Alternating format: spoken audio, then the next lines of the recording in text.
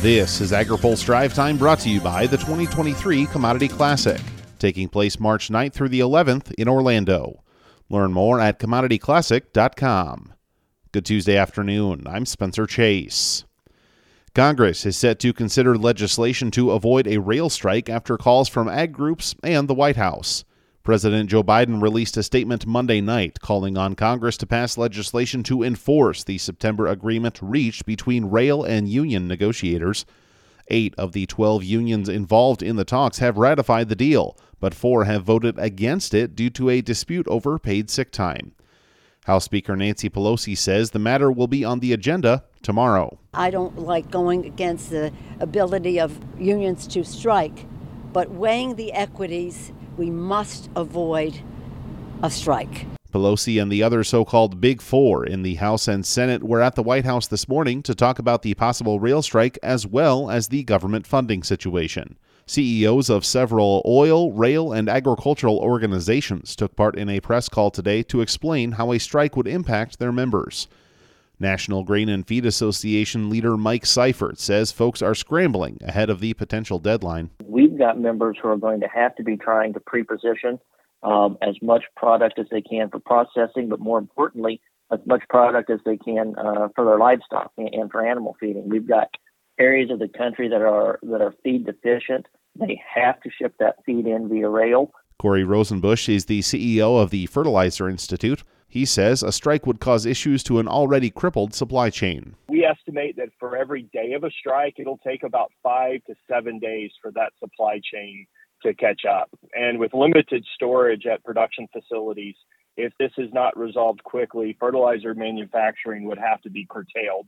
This would be absolutely devastating for fertilizer distribution to farmers who need the fertilizer to grow the food on which the world depends. He says even the potential of a strike could cause companies to halt shipments of fertilizer earlier than the actual date of a stoppage, and low water levels along the Mississippi River prevent that mode of transportation from being an option for many companies.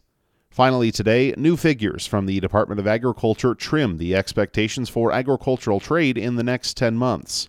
USDA's quarterly forecast for agricultural exports was dropped to $190 billion for the 2023 fiscal year today.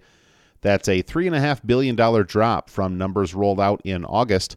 USDA says the drop is largely due to reductions in soybean, cotton, and corn exports, but higher beef, poultry, and wheat exports are softening the impact. Soybean exports are experiencing the biggest reduction and are down $2.4 billion due to production declines and solid competition from South America. Doug Winter is the chairman of the U.S. Soybean Export Council.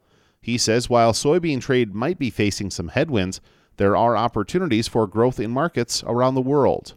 The Americas, Mexico, Ecuador, a number of the countries down there are increasing the amounts of all soybeans, soybean meal, and soybean oil. The European Union continues to be an increasingly larger customer of ours all the time. We're doing a lot of work in South Asia and Sub-Saharan Africa, and we're seeing Egypt is one of our glowing areas that we're having a lot of success in. As farmers prepare for the upcoming growing season, Winter says producers should be mindful about the varieties going into the ground. If we could get our protein and our oil contents up by choosing direct, better varieties to plant, I think it would make a great deal of difference in where we are in world marketing. USDA also projects $199 billion of agricultural imports in fiscal 2023, giving the country a $9 billion ag trade deficit. Now, here's a word from our sponsor. You put everything you've got into securing the next generation of your farm, so why not take it a step further? Commodity Classic is America's largest farmer-led, farmer-focused educational and agricultural experience, where you'll find thought-provoking education, a huge trade show with the latest ag technology, and networking with thousands of farmers who are preparing for the next generation just like you. Join us in Orlando March 9th through 11th, 2023. Learn more at commodityclassic.com. That's all for today's Drive Time.